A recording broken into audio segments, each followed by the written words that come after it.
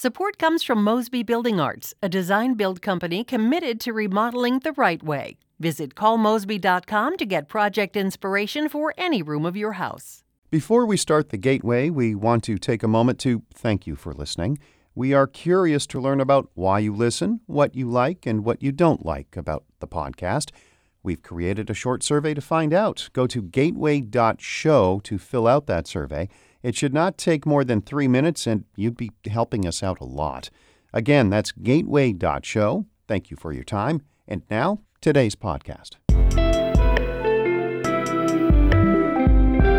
From the St. Louis Public Radio Newsroom, this is The Gateway. It's Monday, February 24th. I'm Wayne Pratt. Ahead, gun violence has taken a toll on children in the St. Louis region over the last year. It's not a lot of older people dying from gun violence. Right now, it's a lot of teenagers dying. Our closest friends dying. We will have a conversation between two teenagers about what it's like to be surrounded by guns and what can be done to change that. First, the headlines. Missouri Republicans are focusing on the possible re-election of President Donald Trump and steering the country away from socialism. Those are among the main themes to emerge over the weekend at the annual Lincoln Days in Springfield. As St. Louis Public Radio's Jacqueline Driscoll reports, it's the largest annual gathering of Republicans in the state. Their Trump Victory Initiative has 3 priorities: communicating the success of Trump, training volunteers, and registering voters who are fleeing from Democratic states. Gene Evans, the executive director for the state's Republican Party, says they're not counting on the media to spread the word about the good done by the GOP. We're seeing a lot on the left talking about communism and how the economy isn't working for them. But what we see in Missouri, real statistics, where we have record low unemployment, real wage growth, that the people at the lowest end of the spectrum are gaining the most in wages. Pro-life and pro-Second Amendment are still very important messages for the entire party leading into 2020. In Springfield, I'm Jacqueline Driscoll, St. Louis Public Radio. Radio's from St. Louis University shows more children nationwide are going to the emergency room for sexual abuse cases. Here's St. Louis Public Radio's Shayla Farzan. St. Louis University researchers say the rate at which kids were admitted to the ER for confirmed sex abuse nearly doubled from 2010 to 2016. Jesse Helton is a SLU professor of social work and one of the study authors. He says the results were surprising, given national trends in child sex abuse cases. All the trend lines that you've seen in the last 15 years has shown the rates of child sexual abuse going down, but for emergency departments, it's been climbing. Most of the cases were adolescents, ages 12 to 17, and about 85% were girls. It's unclear why more kids are showing up at the ER for sex abuse, but Helton says it's possible that it's related to increases in sex trafficking of young girls. I'm Shayla Farzan, St. Louis Public Radio. A coalition of community organizations, churches, and nightclub owners is planning marches tonight to call for action to reduce gun violence. The Peace Be Still coalition events in St. Louis and East St. Louis follow another shooting death of a child over the weekend. A 6-year-old boy was killed, and his 9-year-old sister was hospitalized following a shooting Saturday afternoon in North St. Louis. Police say the two were with a woman in a vehicle when they were shot near Euclid and Highland Avenues in the Kingsway East neighborhood. The woman was injured by shattered glass. The 9-year-old is expected to recover.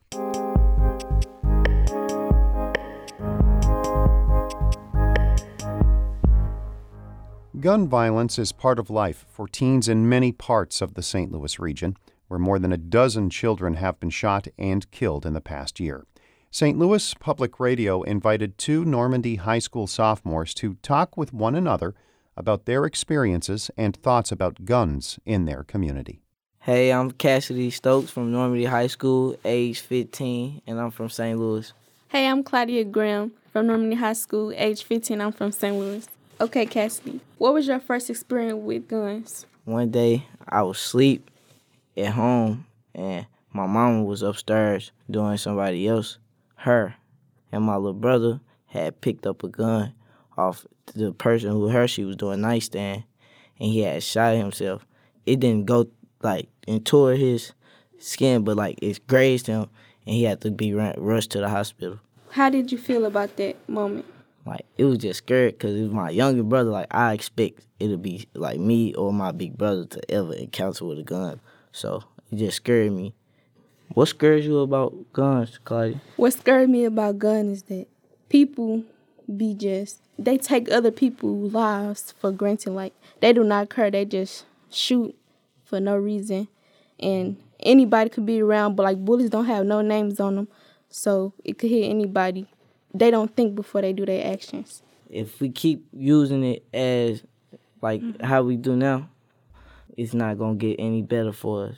How can you abstain from gun violence when it's so easy to be involved? Like, it's so easy to get a gun nowadays illegally.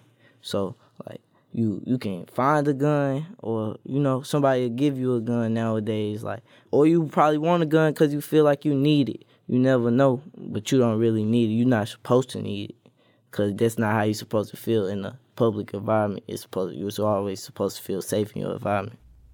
How do you stay safe in your community? Like, how do you make it home safe every day? I make it home safe every day by just praying. What are some solutions that will make people put the guns down? Some solutions that make people put the guns down is if leaders and stuff, if they choose to put their guns down, be like, this not right, we need to stop, like, killing each other and stuff. So they gonna put the guns down too. I agree with you. I think people nowadays just like violence, and it's not a good thing. So we just need more role models in the world to show them that we don't need that. And it can be us, for real. Like, they think it's older people that need it, but it's really us. It's not a lot of older people dying from gun violence. Right now, it's a lot of teenagers dying. Our closest friends dying, like, out here in these streets, because it's really dangerous.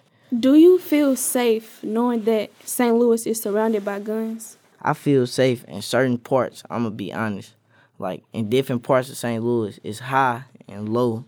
So I just try to keep my head in the right lane and don't try to go and mess with nobody. Like, even just a little car crash can turn into a gunfight.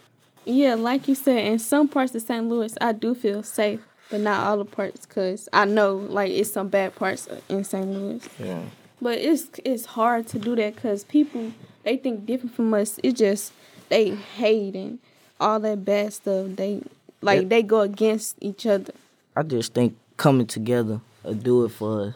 Like, it's not really hard. I seen it happen multiple times in St. Louis.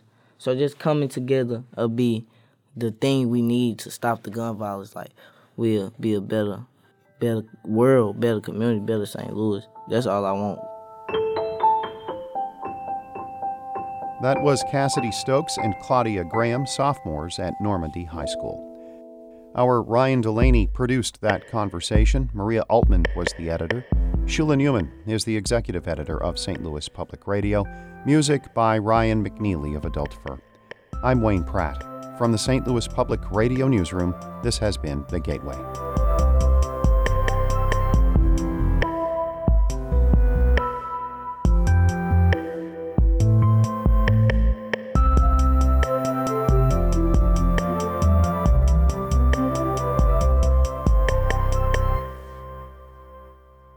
Support comes from the Missouri Forest Products Association, providing more than 41,000 jobs in the production of wood pallets, railroad ties, white oak barrels, hardwood floors, and more.